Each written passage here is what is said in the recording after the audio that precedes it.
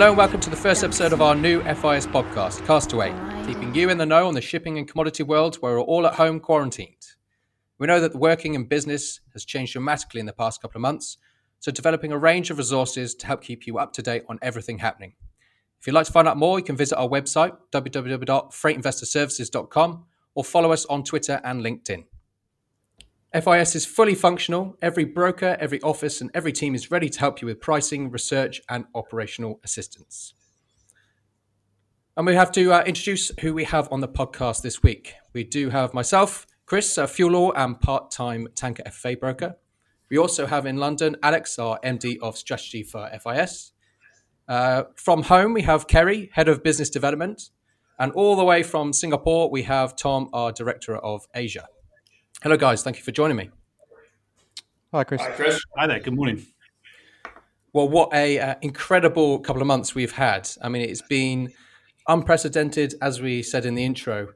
This has been huge economic impact, a huge, personal impact for people affected by this virus. I mean, let's just check on everybody how it's going. How is everyone dealing with working from home, or in terms of in London, a very sparsely populated office? Alex, how are you finding it in terms of this kind of working environment, having hardly anybody in? It's disconcerting, but it's growing on me. Getting into work isn't proving too hard, taking Ubers where possible. Very brave drivers doing their job, obviously heeding what London Travel for London have said and not using the tube. Our office has been pretty well maintained. It's quiet, but everyone seems to be getting on with it. I mean, I don't want to refer to the Blitz spirit, 'cause I think it's a bit naff, but it's working. London is keeping on going. And Kerry, how are you finding it from home? Absolutely, I agree. I think our IT and systems team have put in an incredible system from working from home for all of us. We have every broker online now, and I've been able to carry on, if not at 100%, probably at 95% for the moment. It's obviously an adjustment to be indoors all day long, but in terms of actual access to the systems, it's worked better than I originally thought it would do. And Tom, all the way from Singapore, I mean, you've just gone into lockdown, what we've been on for just over a week here in London. How are you finding it out there?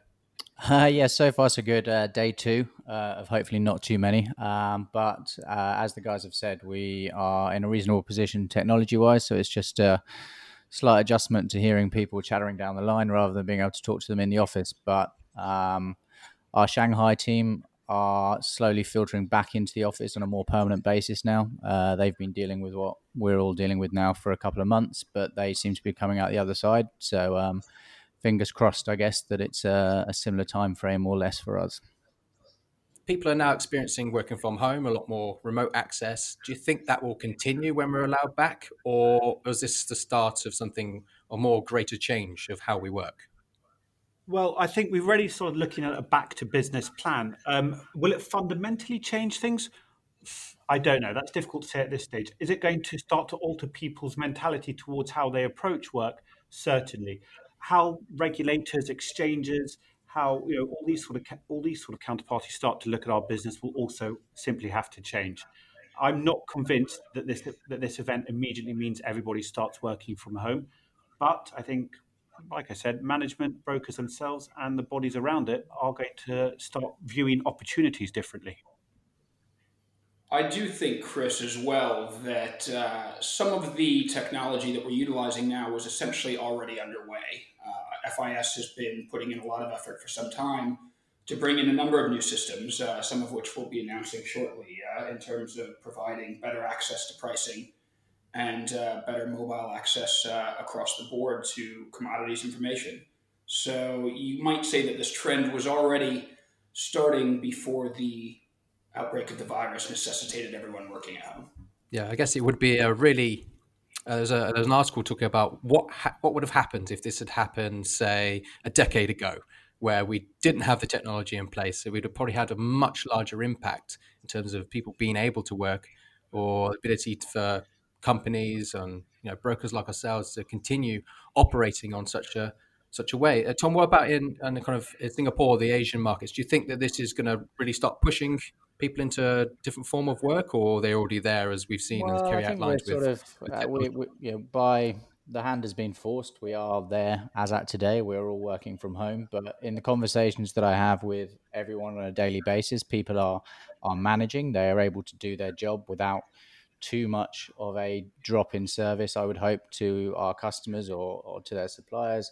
But what everyone does say is that it is so much easier to do it from the office. So whilst it is possible to do it like this, I think, the broad opinion that I'm still receiving is that yes, we can do it like this, but it is much easier, much more streamlined, much more efficient to do it from the office. So yes, we might see a change in attitude over many years to come, and in the short term. But I think for some industries, and I think ours will be one of them, the the decision at the end of the day will be that this is better done from an office location, with the possibility to do it from home if required. Yeah, I guess it's kind of just an ability to increase flexibility. So if it's needed to be done remotely, we can. But I guess nothing will ever beat the face-to-face conversation in terms of business and knowing a person rather than virtual. Circling back to our markets for 1 second, I do think it's also worth noting that the volumes being traded have not, in most cases, suffered. In fact, taken as a whole, most Q1 volumes are up. I believe iron ore is up about 21% year on year. The freight numbers are up about 15% year on year as well. So we are seeing the volumes hold up despite this radical forced transition, first in Asia and now in the. I guess in terms of an economic model, we've seen, be read about certain companies. There's a German supplier of ventilators who've cancelled an order with the NHS here in the UK because they are using them in their own country. There's obviously the whole mantra of Donald Trump and America first. Do you think that actually this kind of crisis will focus eyes on more of a protectionist stance in the world economy rather than pushing to more of the globalization we've seen from the 90s and the great boom that we've had? I think the contingency plans of governments should be under scrutiny. It's differed across the continent and across the globe.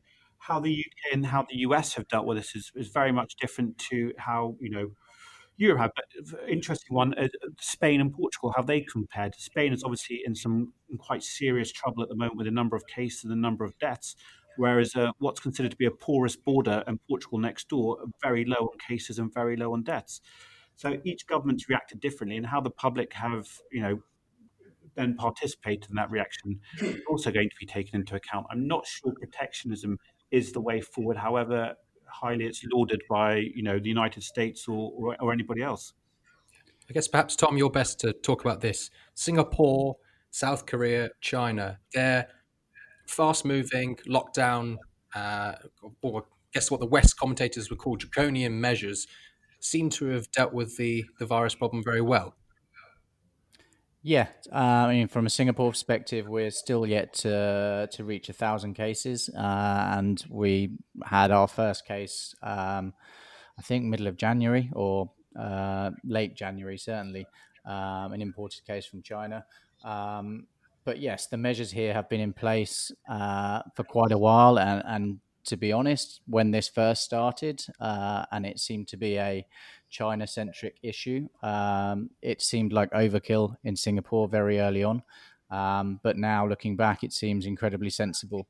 The measures that South Korea and Singapore are taking with regards to tracking people and people's movements and restriction of movements are very severe. But I think I read over the weekend that the UK is now starting to have conversations with the mobile network providers to start being able to track people people that may or may not have had the virus, and that is provided for under EU legislation. So the EU, the UK is catching up, but it's possible now that it is a little late to be starting to try and capture all these people that may or may not have the virus. But yes, it's been draconian here in Singapore. It hasn't really impacted our life to this point. It was only on Monday of this week that we finally closed the office in Singapore.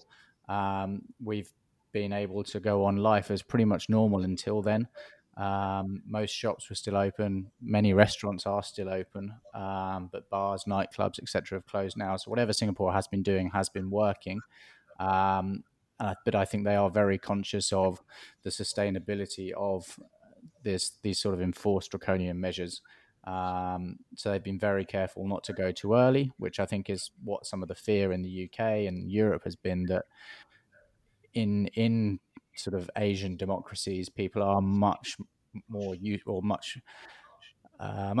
much better acquainted with obeying the rules to the letter, as it were, whereas the European mindset is less adherent to policy, I think, and there's definitely concerns within the UK government, EU governments, about people breaking measures because they get bored. So we will see how that plays out, but it's worked here so far.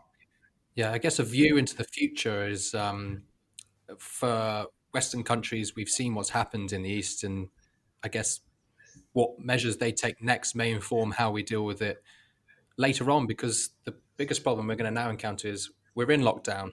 How do you get out of it without causing more problems?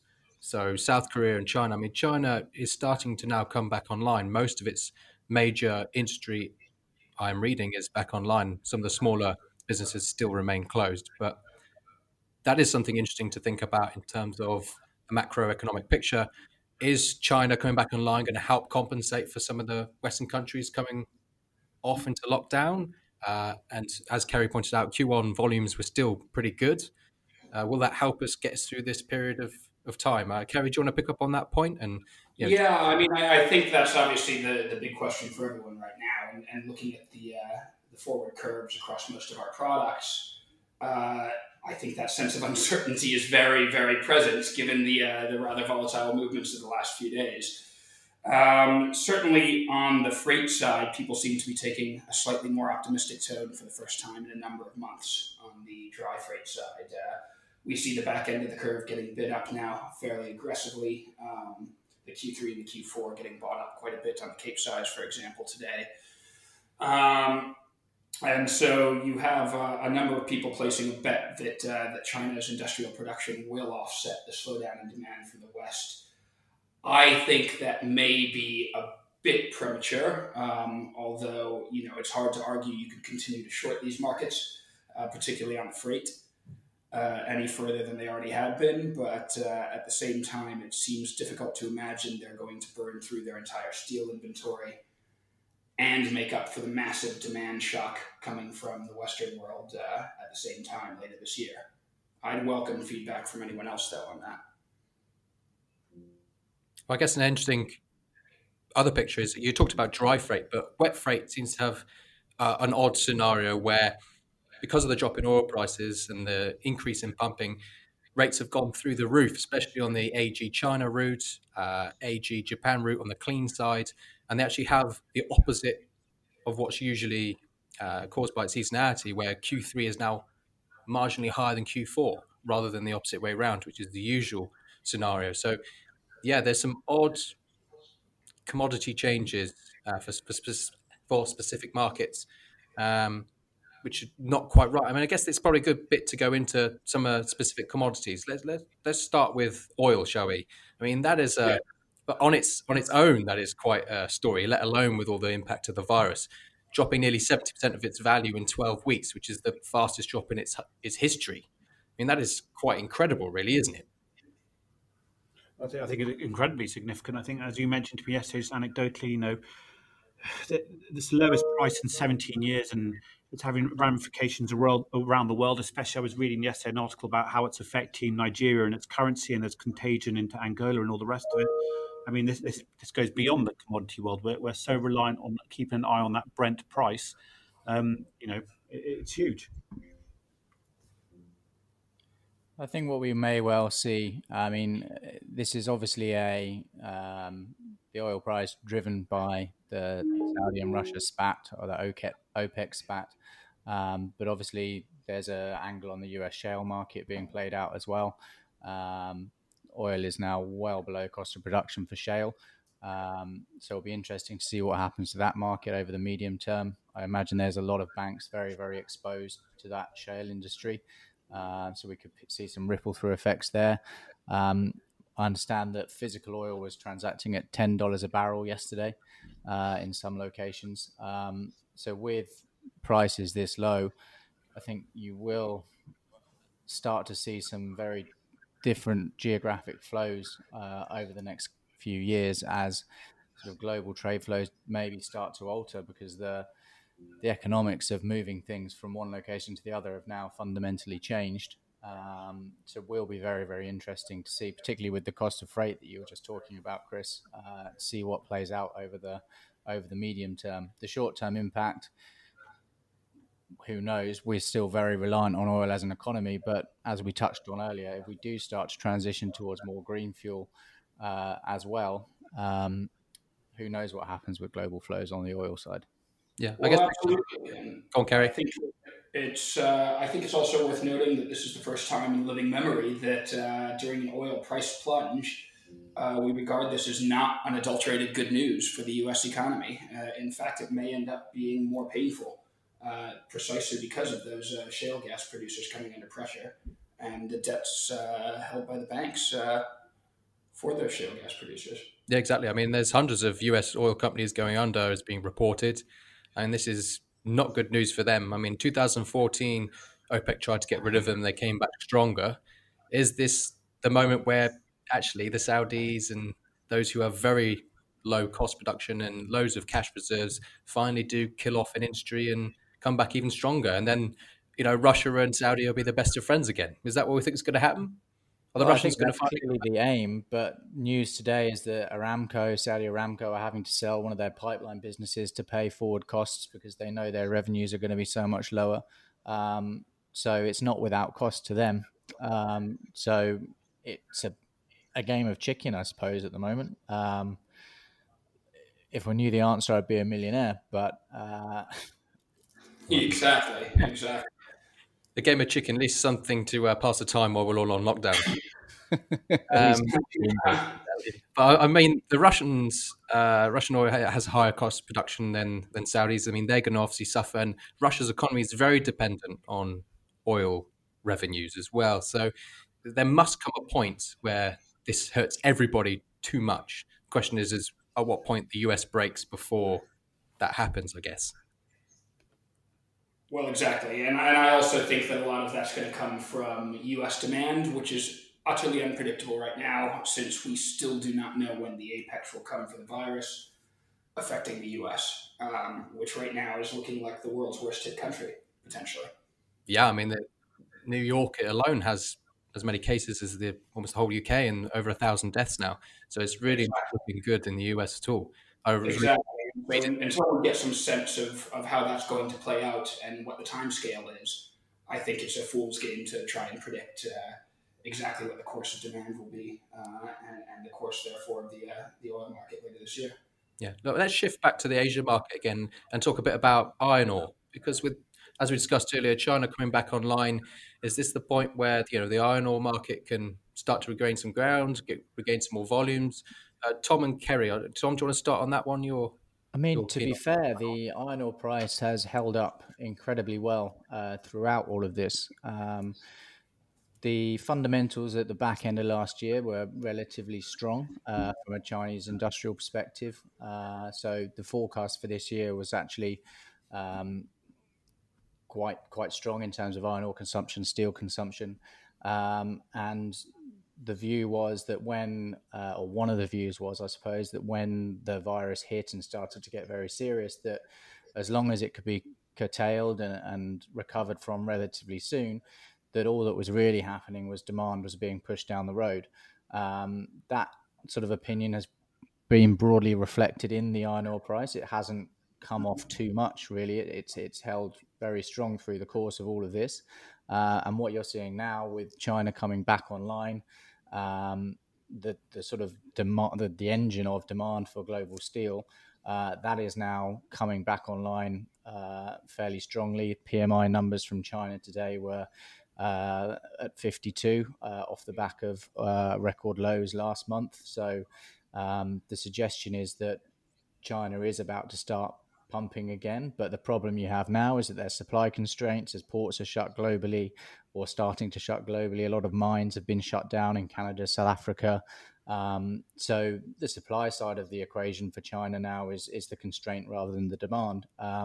So from an iron ore perspective, the price corrected a little bit yesterday and Friday, but it would appear that Chinese demand is there, and it's a supply side issue for China now. So I would expect the price to stay, where it is or above, to be honest, unless we see significant improvement on the supply side from sort of the global miners.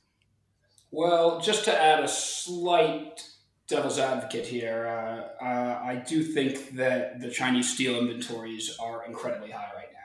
They remain at easily more than double the inventory levels of this time last year.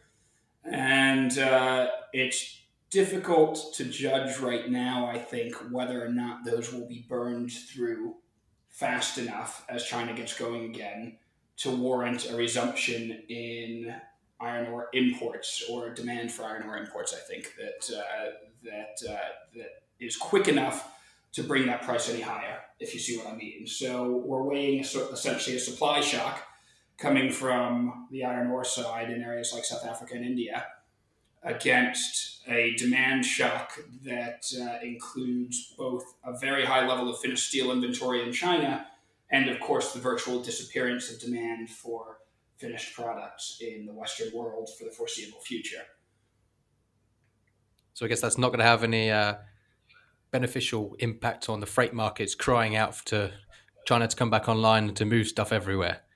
We've seen, as I said, the dry freight markets get a little bit of a bounce just in the last couple of days, and certainly the back end of the curve's been bid up quite aggressively with the expectation that China's getting going again. I guess I would temper that with a little bit of caution personally as we wait and see, as I said, can China burn through those steel inventories?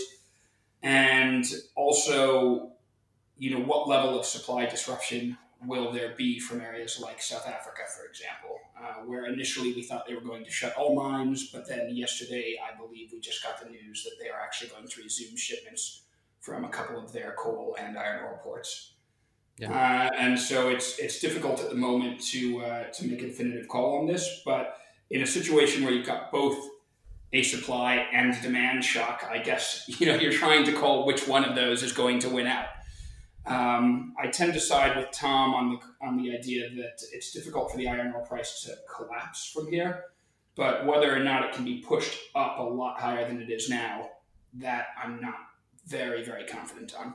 It's held up remarkably well so far. Yeah, I guess talking about China, and you've seen the power there of state intervention as an economic driver. We've seen in the last week or so the US Congress pass a $2 trillion stimulus package. The ECB have passed a €750 billion bond buying plan. You have that in the UK as well, have committed a lot of state economic resources. Is that something that's going to help us drive forward? Because you've seen the amazing growth in China, almost clockwork, 6.5% for how many years?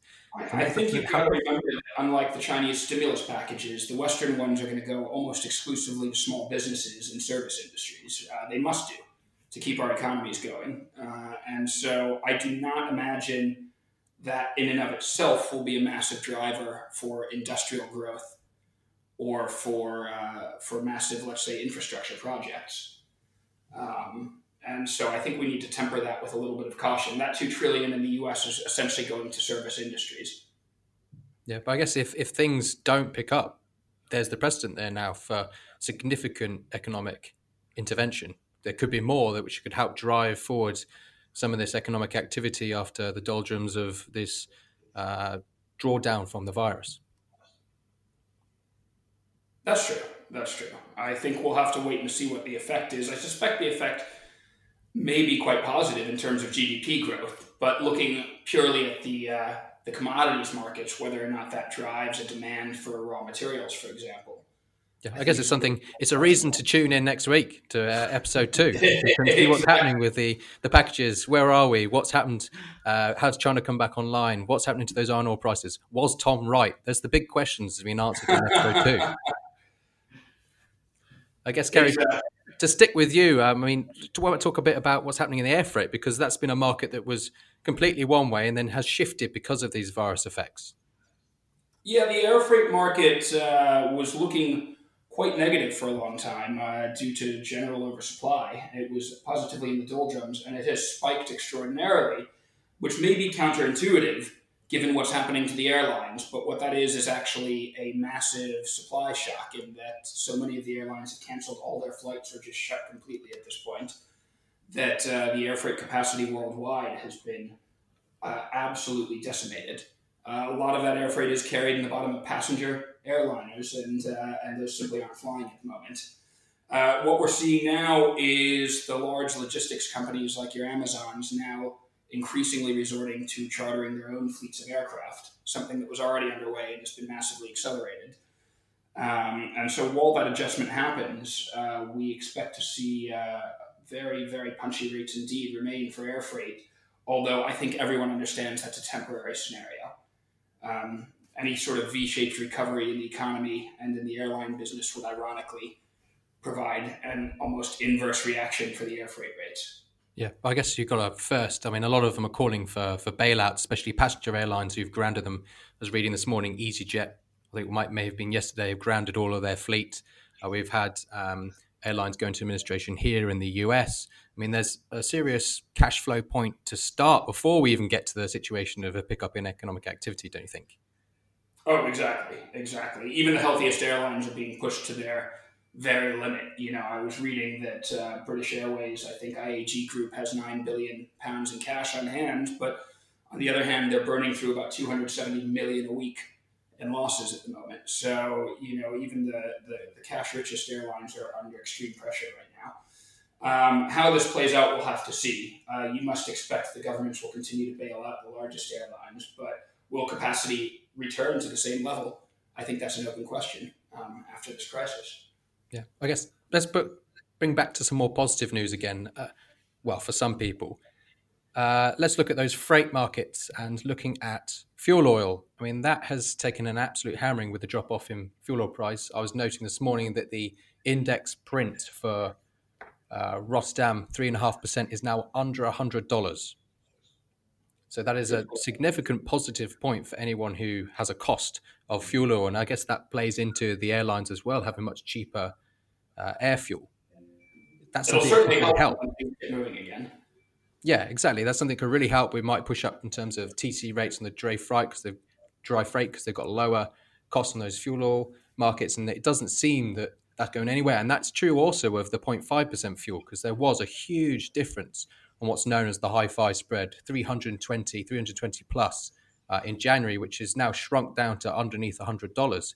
That is much more, much closer to the original high sulfur fuel oil and less of a shock for this introduction of these IMO regulations. And that is nothing but good news for ship owners as well. That's why you've seen the Baltic dry indices move into positive territory. The BCI is once again in positive territory today, albeit limited positive territory, but it's the first time it hasn't been negative in, I believe, about 2.5 months now. So, yeah, no, and even analysts, talking to analysts here at FIS, and this has got some way potentially to go even further down on the oil markets before this has any sort of recovery, regardless of what OPEC are deciding and discussing behind closed doors. And that could really help these freight markets, as hopefully the iron ore market gives it a bit of a kickstart there. These economic packages, even though they may not have huge amounts of impact in terms of commodity prices, but at least it keeps those companies going. It gives us that little bit extra of that little tunnel of hope that these things will start to shift and start to pick back up after falling straight into the floor at the start of the year. Exactly. Cool. Any other final points to bring on any of these commodities before we wrap up for this week on any of our main market areas? Not for me at the moment. I look forward to learning a bit more in next week's discussion. Anything from Asia, Tom? No, that's all from me, I think, Chris. Thanks for hosting. No worries. And Kerry at home, anything funny for you before we close off for this week? Nope. Thanks a lot, Chris. Thank you very much. So join us next week again for our podcast Castaway. We're talking about what's happening, and we get to find out whether Tom was right and what these impact of these economic packages are going to be, and where we are in terms of the tragic stuff that's going around in terms of the virus outbreak. But apart from that, thank you very much to the three guests who've joined us from across the world, and tune in next week.